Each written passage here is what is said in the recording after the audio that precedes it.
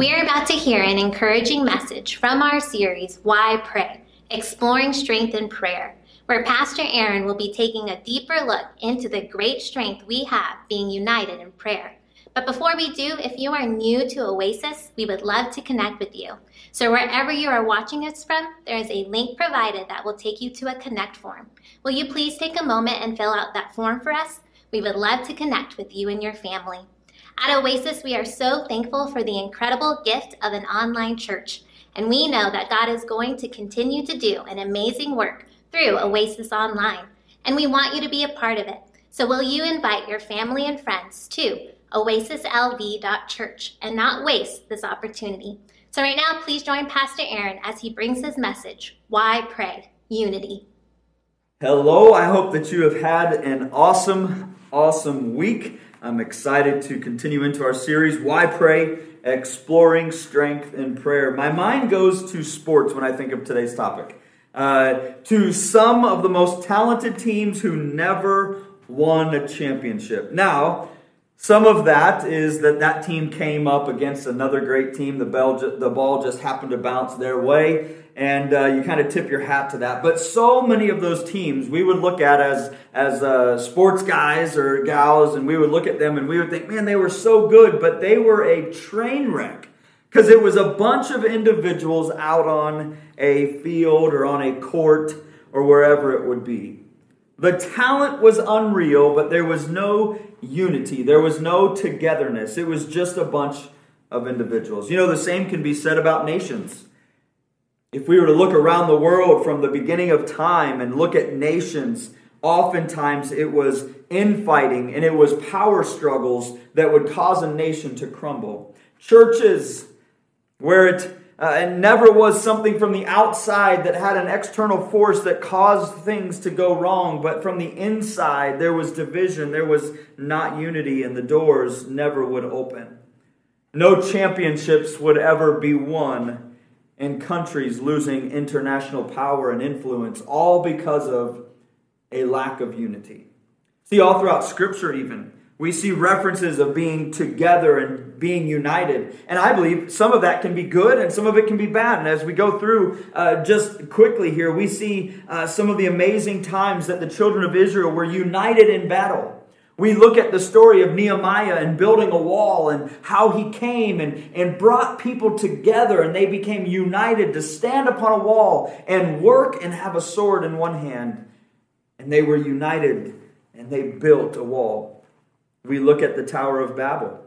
It was a group, a gathering of people. They all came together to build and to have this great city and to build this tower that would reach into the heavens. And the passages of Scripture there would speak that they were desiring to build a name for themselves.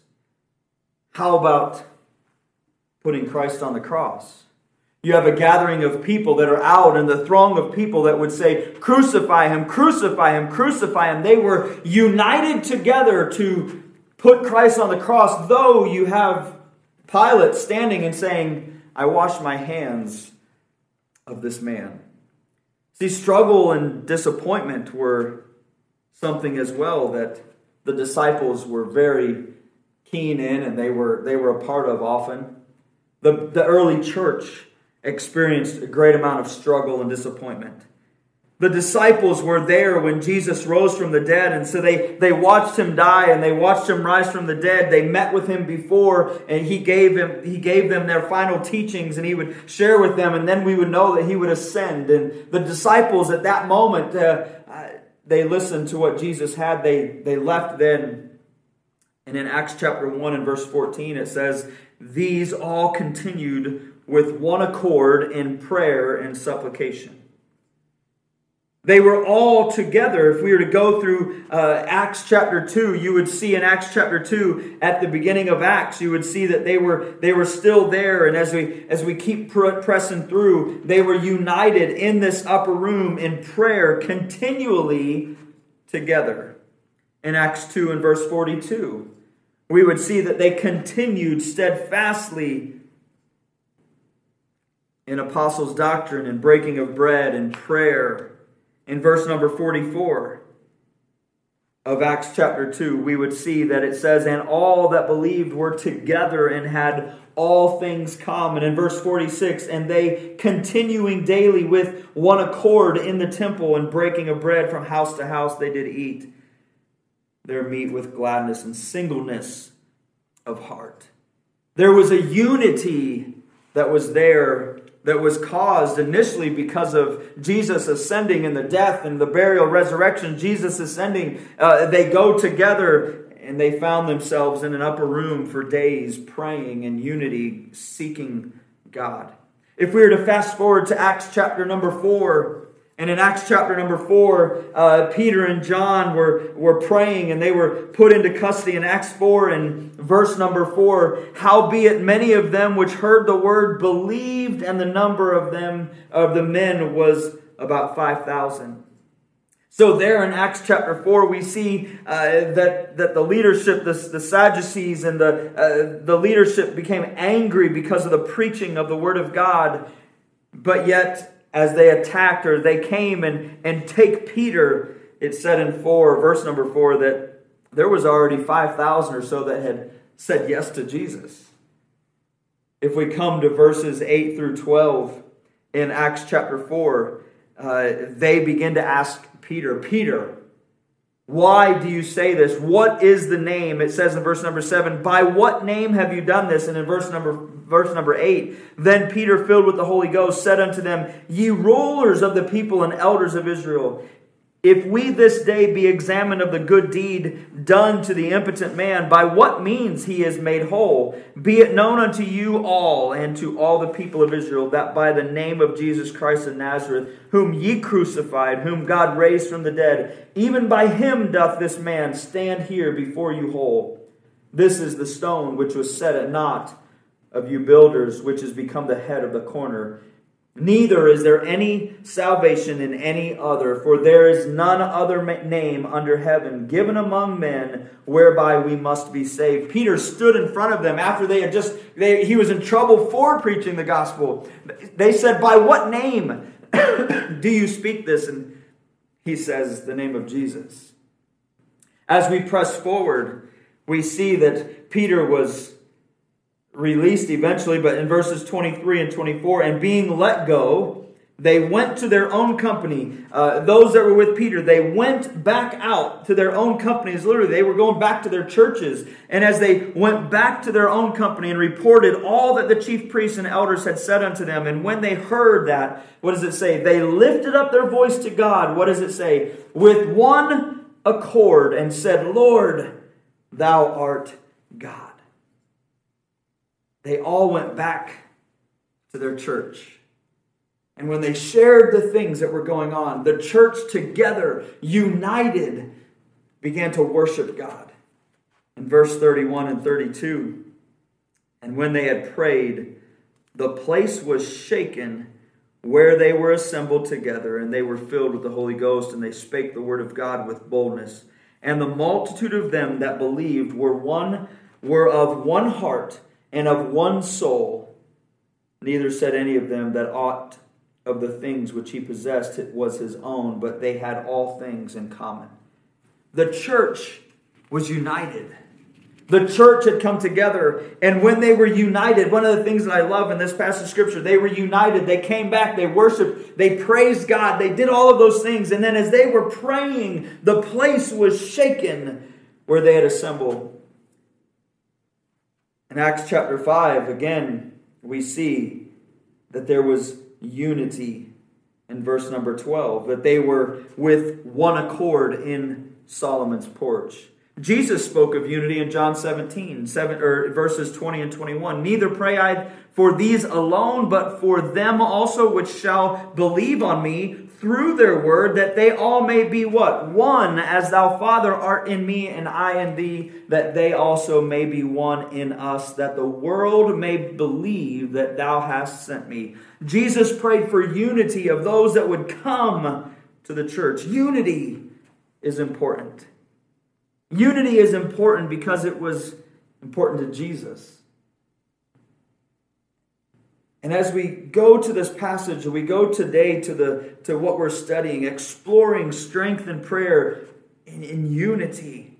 I believe there's so much strength that we will experience, that we will see as we walk through this. Philippians chapter 2 says this: "If there be therefore any consolation in Christ, if any comfort of love, if any fellowship of the Spirit, if any bowels and mercies, fulfill ye my joy, that ye be" what? "Like-minded, having the same love, being of one accord, of one mind. Let nothing be done through strife or vainglory, but in lowliness of mind let each esteem other better than themselves. Look not every man on his own things, but every man also on the things of others. Let this mind be in you, which was also in Christ Jesus." See, unity only comes in humility. And as we look at that passage of Scripture in Philippians, Paul is writing there, and he is encouraging that we would be of one mind, one heart, one soul. We would be like-minded, having that same love as we press forward. But that only happens as we are humble before God. That only happens as we, it says, in the lowliness of mind. And in this introduction, as we explore the strength that comes as God's people are united in prayer, it isn't that I pray and that you pray. It is that we together would be united, seeking the face of God. They were together in the upper room. They were together in Acts 4 when they prayed and God shook that room. They were together when God showed up and did so many miraculous things in the book of Acts as the church came together united. And I pray that we are seeking God to know Him. We've talked about that 2 weeks ago. That we are understanding and learning and knowing the Word of God. That we are gaining a wisdom and an understanding and a discernment as to who God is and what God is doing. And that we would be discerning of God's Word in our lives. And I pray that that's happening. And as that happens, as you as individuals and we all collectively as individuals seeking God, we naturally then do what? We naturally cry out, and that unity is so real. That we would cry out in Mark chapter 11:24, "Therefore I say unto you, what things soever ye desire when ye pray, believe that ye receive them, and ye shall have them." My prayer is that we would believe that God can. That we would believe that God will. And that we'll watch God do an amazing thing. See, Matthew chapter 5 speaks of being salt and light. And I think of it, we all know this passage. We all know these thoughts. We've seen this before. But it's one thing if I were the light in the middle of a room and I just had one little light that just flickered there. It would give light. But it's a whole other thing if all of us together were light shining. The brightness of that light, the glory of God that would be shining. And I pray that as we look at this passage and as we dive into this sermon today, that we would see how God desires that we are united and how God is just waiting for His people to unite together to seek His face and what God is about to do. And so as we get into the sermon today, my prayer and my belief is that as we are united as one, the gospel cannot be stopped. So I say this and I ask this question, why not Oasis? Why not Oasis be the church, be the catalyst of God, of a God-sized revival, if you will, right here in Vegas? Why not Oasis coming together and seeking the face of God, being united and experiencing something that we could never, ever imagine that could happen? Why not Oasis? Why not pray united and with belief, knowing God is going to? Not that we just hope that God will, but we believe in everything that God is going to. I believe with everything in me right now that there's something that God is doing in our midst. In the midst of all that's going on, God is doing some type of crazy work. And I'm coming and I'm saying, would we believe and seek and be united in that? And the strength that is. This morning, if you would join me in Acts chapter 12, We will actually teach through the better part of this entire chapter. I'm going to read verses 5 through 17. And so if you do have a Bible right where you're at, I would encourage you just to kind of have that with you today. And we'll flip through the chapter there in Acts chapter 12. And we're going to look at an amazing story of how God brought people in the midst of hurt and heartache and hardship. God showed up and did an amazing thing. And I'm excited to bring this passage to you this morning. Acts chapter 12, verse 5 through 17. It says this, Peter therefore was kept in prison, but prayer was made without ceasing of the church unto God for him. And when Herod would have brought him forth the same night, Peter was sleeping between two soldiers, bound with two chains, and the keepers before the door kept the prison. And behold, the angel of the Lord came upon him, and a light shined in the prison, and he smote Peter on the side and raised him up, saying, Arise up quickly. And his chains fell off from his hands. And the angel said unto him, Gird thyself, and bind on thy sandals. And so he did, and he saith unto him, Cast thy garments about thee, and follow me.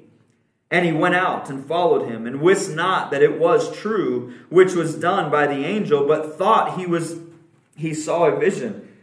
When they were past the first and the second ward, they came unto the iron gate that leadeth unto the city, which opened to them of his own accord. And they went out and passed on through one street, and forthwith the angel departed from him. And when Peter was come to himself, he said, Now I know of a surety that the Lord hath sent his angel, and hath delivered me out of the hand of Herod, and from all the expectation of the people of the Jews.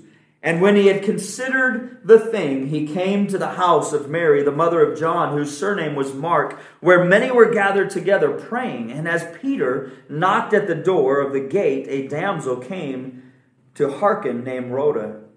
And when she knew Peter's voice, she opened not the gate for gladness, but ran in and told how Peter stood before the gate. And they said unto her, Thou art mad. But she constantly affirmed that it was even so. Then said they, It is his angel. But Peter continued knocking. And when they had opened the door and saw him, they were astonished. But he, beckoning unto them with the hand to hold their peace, declared unto them how the Lord had brought him out of the prison.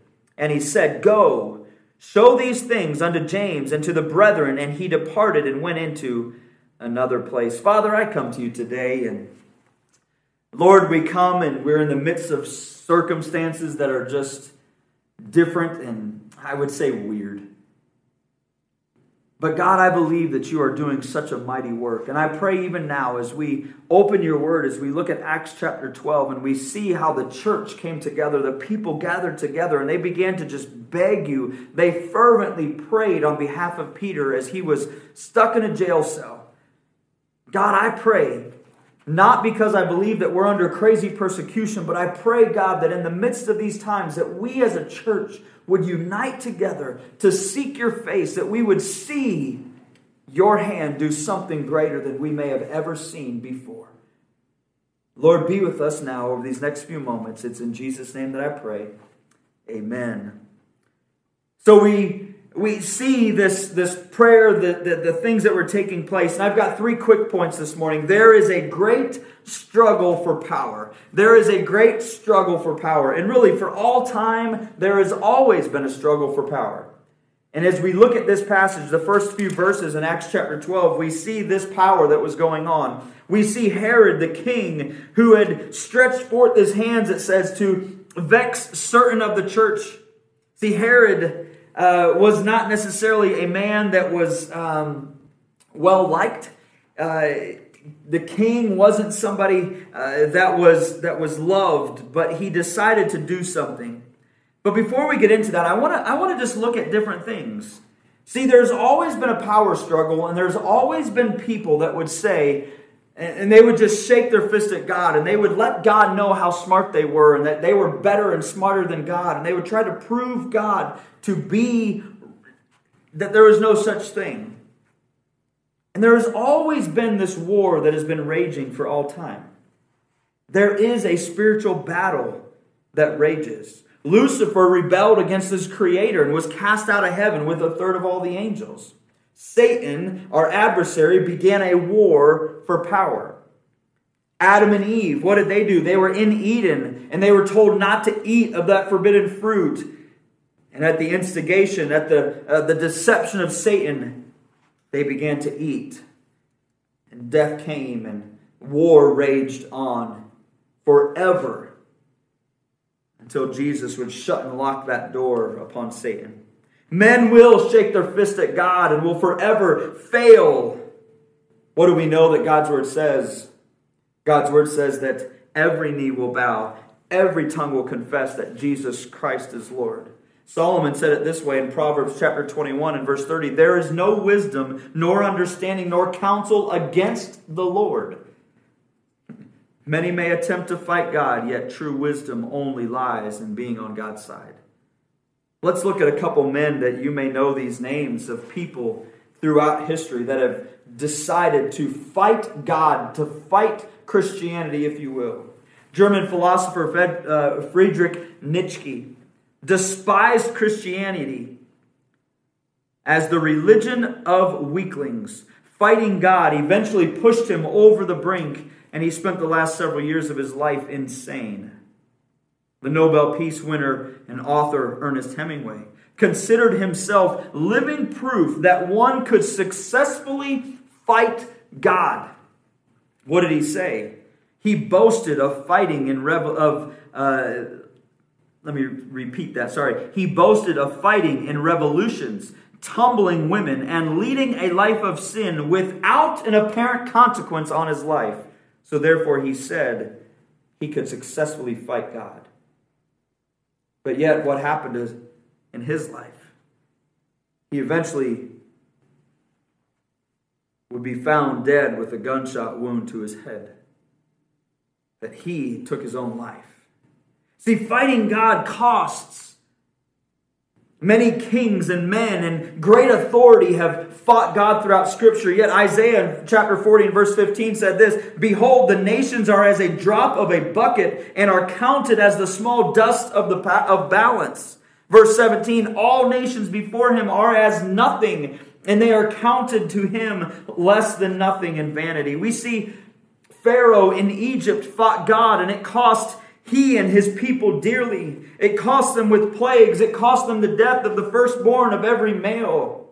Yet he fought, and he fought, and he fought until when the whole army would die and drown in the sea. We could go on and on. Sihon of the Amorites, Og of Bashan, Balak, king of Moab, king of Ai, fought God, and he was hung. And we can go on and on and on, but we come to this passage of Scripture. And King Herod Agrippa, was the grandson of Herod the Great. Not a very popular man, but what he realized was this. He realized that if he could gather people around him, and he could do certain things, they would raise him up. So what does he do? In Acts chapter 12, we see exactly what he does. He killed James, the brother of John, with the sword, in verse number 2 and verse 3. And because he saw it pleased the Jews, because when he killed James, he saw that it pleased the people that are around him. He saw that he pleased all of these folks. They were excited. Yeah, you did a good thing. He captures Peter, and he keeps Peter with a plan of doing what? His plan was then to take Peter and to put him out in the middle of town square and to have him killed, to have him crucified. See, he had a plan of power, that he was going to show God. Not only that, he knew Peter had been in trouble before. See, in Acts chapter 5, verses 19 and 20, "But the angel of the Lord by night opened the prison doors and brought them forth and said, 'Go, stand and speak in the temple to the people all the words of this life.'" So in Acts chapter 5, Peter had already been in prison, and King Herod already knew this. So King Herod does what? King Herod takes and he puts people all around him so that he would not go. he put 16 soldiers on a rotation. It speaks of this in this passage of Scripture, that there was 2 chained to him, 2 outside, and they would rotate. Because King Herod knew something had happened earlier. See, I say to you today, there is a constant fight and a constant battle going on, that war that's raging. We know what it speaks of in Ephesians, that we're not fighting and wrestling against flesh and blood, but against principalities. We understand those things. But what is amazing to me is it's in the midst of those days and of those things, one, that we understand that God is sovereign. God is in control. God was in control here. God allowed James to die, and we don't understand that sometimes, and that's very difficult. Why would God allow his life to be taken and not Peter's? Or why this and why that? But we would understand this, that as we come together, there is a war that's raging, and as people begin to really spite God and throw their fist at God, to act like God, the church nearly always comes together. There's a unity in that. And so as we look at this, and I know that first point may not look to unity, but in this first point, we need to understand that God is sovereign and God is on the throne. And though there's circumstances around us, this is not a sermon. Maybe I should have prefaced this earlier. This is not a sermon based on today's culture. Though we may use portions of this, this was something that's been talked about for a while. Unity is something that is brought together, especially in hard times. And in this passage of Scripture, we see King Herod says, I got him. We got James, and now I've got Peter. Look, I've got all of these people out here, and they're cheering me on. They love me because of all the things that I've done. They love that I've done, that I killed James, and they love that I have Peter. And now just wait. Just wait, because I'm going to bring him out in the middle of town square, and we're going to make an example out of Peter. And I come to this second thought. God's power will not be outdone. See, Herod had a plan. Herod had a power struggle, and he wanted to shake his fist at God. Ernest Hemingway had a power struggle, and he wanted to laugh and make fun and let God know, listen, I'll do whatever I want, and look at me. I'm successful. Look at me. I've done this, and look at that. Nothing has ever come against me, except for the fact that he took his own life later in life because there was something missing. See, God's power will never be undone. The power struggle that brings God's people together ignites a power and a pleading that God will respond to. See, I believe in this passage of Scripture, verses number 5, going all the way down really through 19, and we've read that already. But we look at this, and in verse number 5 it says what? Therefore, Peter therefore was kept in prison. But what does it say? I know it's just one simple line inside of this entire chapter, but it says something so vitally important. But prayer was made without ceasing of the church unto God for him. Prayer was made without ceasing. Here's what I believe. If we go back to the statement I read, or the passage I read in Mark chapter 11, therefore I say unto you, what things soever you desire when ye pray, believe that ye receive them, and ye shall have them. They believed. It says that they prayed without ceasing. They prayed fervently, is what some passages or versions might say. They prayed fervently. The word fervent is a medical term describing the stretching of a muscle to its limits. I believe I spoke something of this back around Easter time. But Luke chapter 22 and 44 describes what Jesus' prayer in the garden as what? He was in agony, that he sweat drops of blood that came down his face, falling onto the ground. He was in agony. He was fervently praying to God there in the Garden of Gethsemane. That same exact word is this word fervently, praying without ceasing, begging God. They went in agony, crying out to the Lord on behalf of Peter. In the face of unforeseen circumstances, the church, united and in agony, cried out to God. They watched somebody that they loved. They knew that James had died. They were broken. But then they watched Peter. They knew that Peter had been taken to prison. Again, they were hurt. They were broken. But what they did, they didn't go and fight. They didn't go do anything. They fell to their knees and they began to cry out. They began to fervently weep and say, God, we love him. God, would you do this? And they did so in belief. And I'm just curious, what would happen if the church, not just Oasis, yes, Oasis would unite together, but what would happen if the church, God's people, would just rise up, be united, and seek out the face of God fervently? What would happen? See, we don't know all things of this passage. We only know what we know, but we know that they cried out. We know that they were broken. We know that they were united in prayer.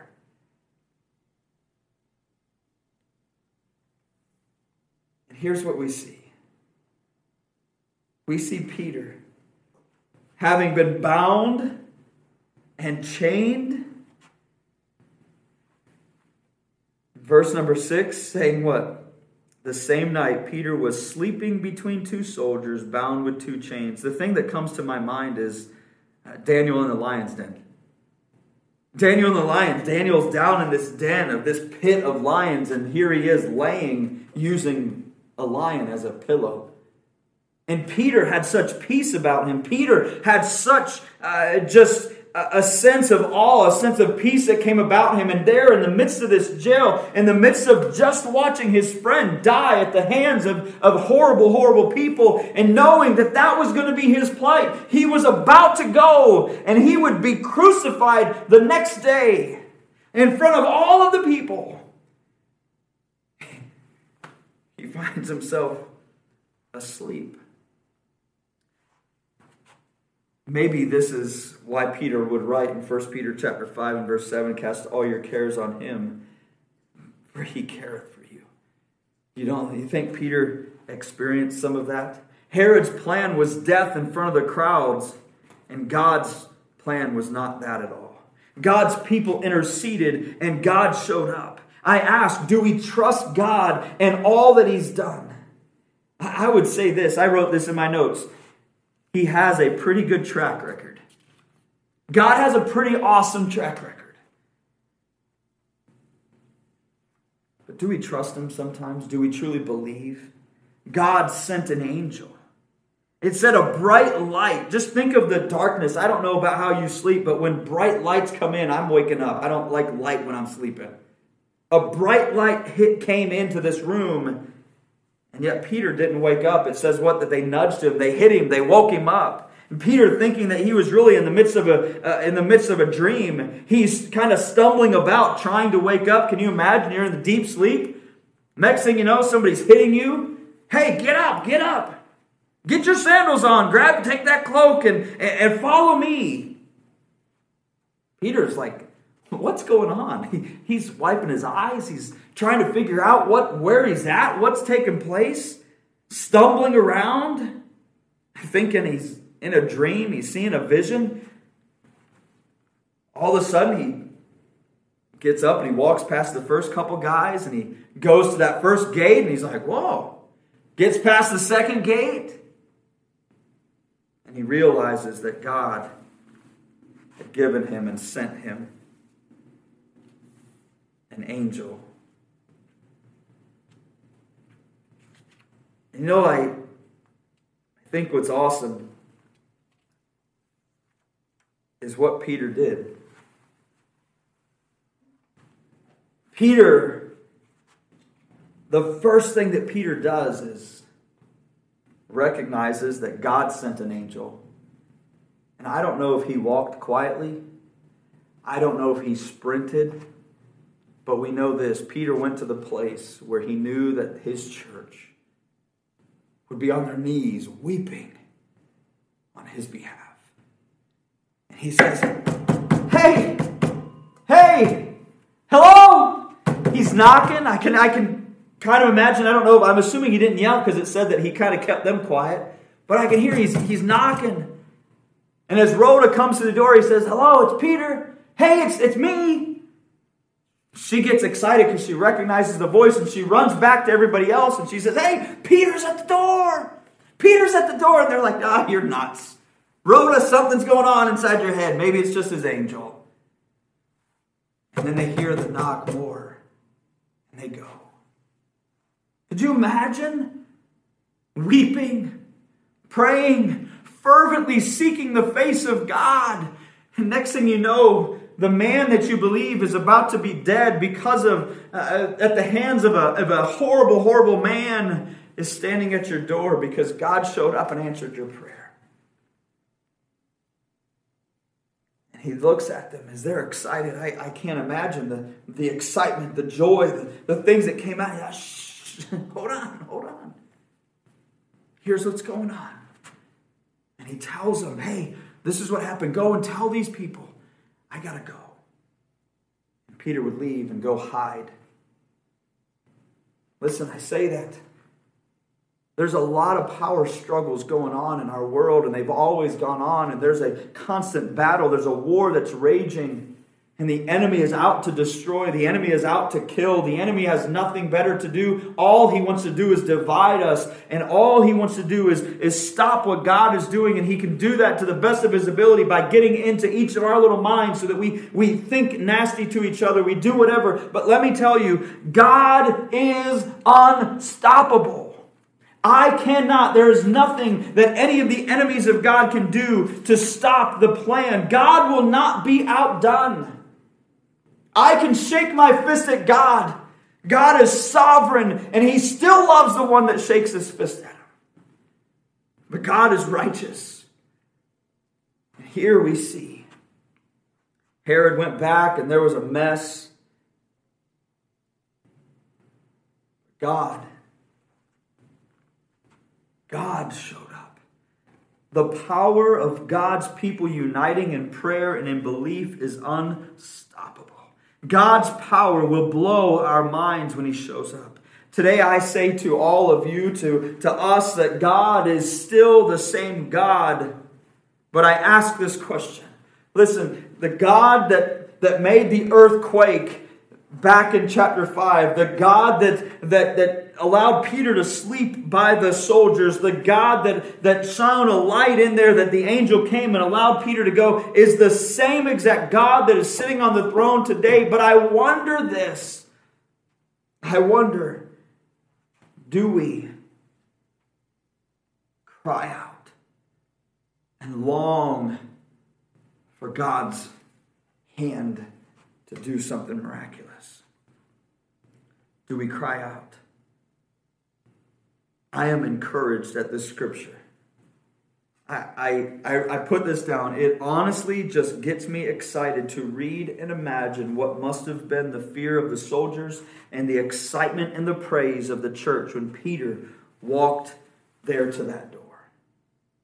And those folks at that house, that church, said, he's alive. God, look what you did. God, you've done it. Yet again, we see your hand.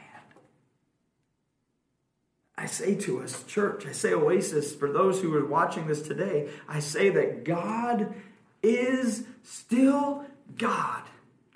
But I wonder if he's just saying, hey Oasis, would you just be united and beg? Would you just ask me? Just as I am a father and I say, hey Elijah, I'm just waiting for you to ask me. Hey, Dad, could I please? Madison saying, hey, Dad, could you please help me with this? And I just long for them to ask me that question. I wonder if God's just waiting, saying, hey, Oasis, would you just ask? Would you just ask? And we're too worried about things that don't matter. But if we united in prayer and explored and understood the strength that we have at our fingertips. And the last thought this morning is God's purposes will not be stopped. Listen, this is not about what we're facing with the coronavirus or any of these things today. But I just want you to know the purpose of God, the plan of God has not been put on hold because of a virus. The plan of God has not been put on hold because of uncertain times. None of this has happened. Just like in that day, the plan of God was never stopped. Rather, the plan of God was for that church to come together, to be united, for them to be able to look out and go, oh, God, look what you did. And what does it say in verses 24 and 25? It says this, but the word of God, what does it say? Maybe you can say it out loud in your room right where you're at. Grew and multiplied. The word of God grew and multiplied. Why? Because I believe it with everything in me. In the midst of heartache, the people united together and God showed up. Listen, God's purpose will not be stopped. God's purpose will not be stopped. I believe with everything in me right now, God is stirring in the hearts of believers all across this country, inside of our city. And I wonder if we're just begging and saying, God,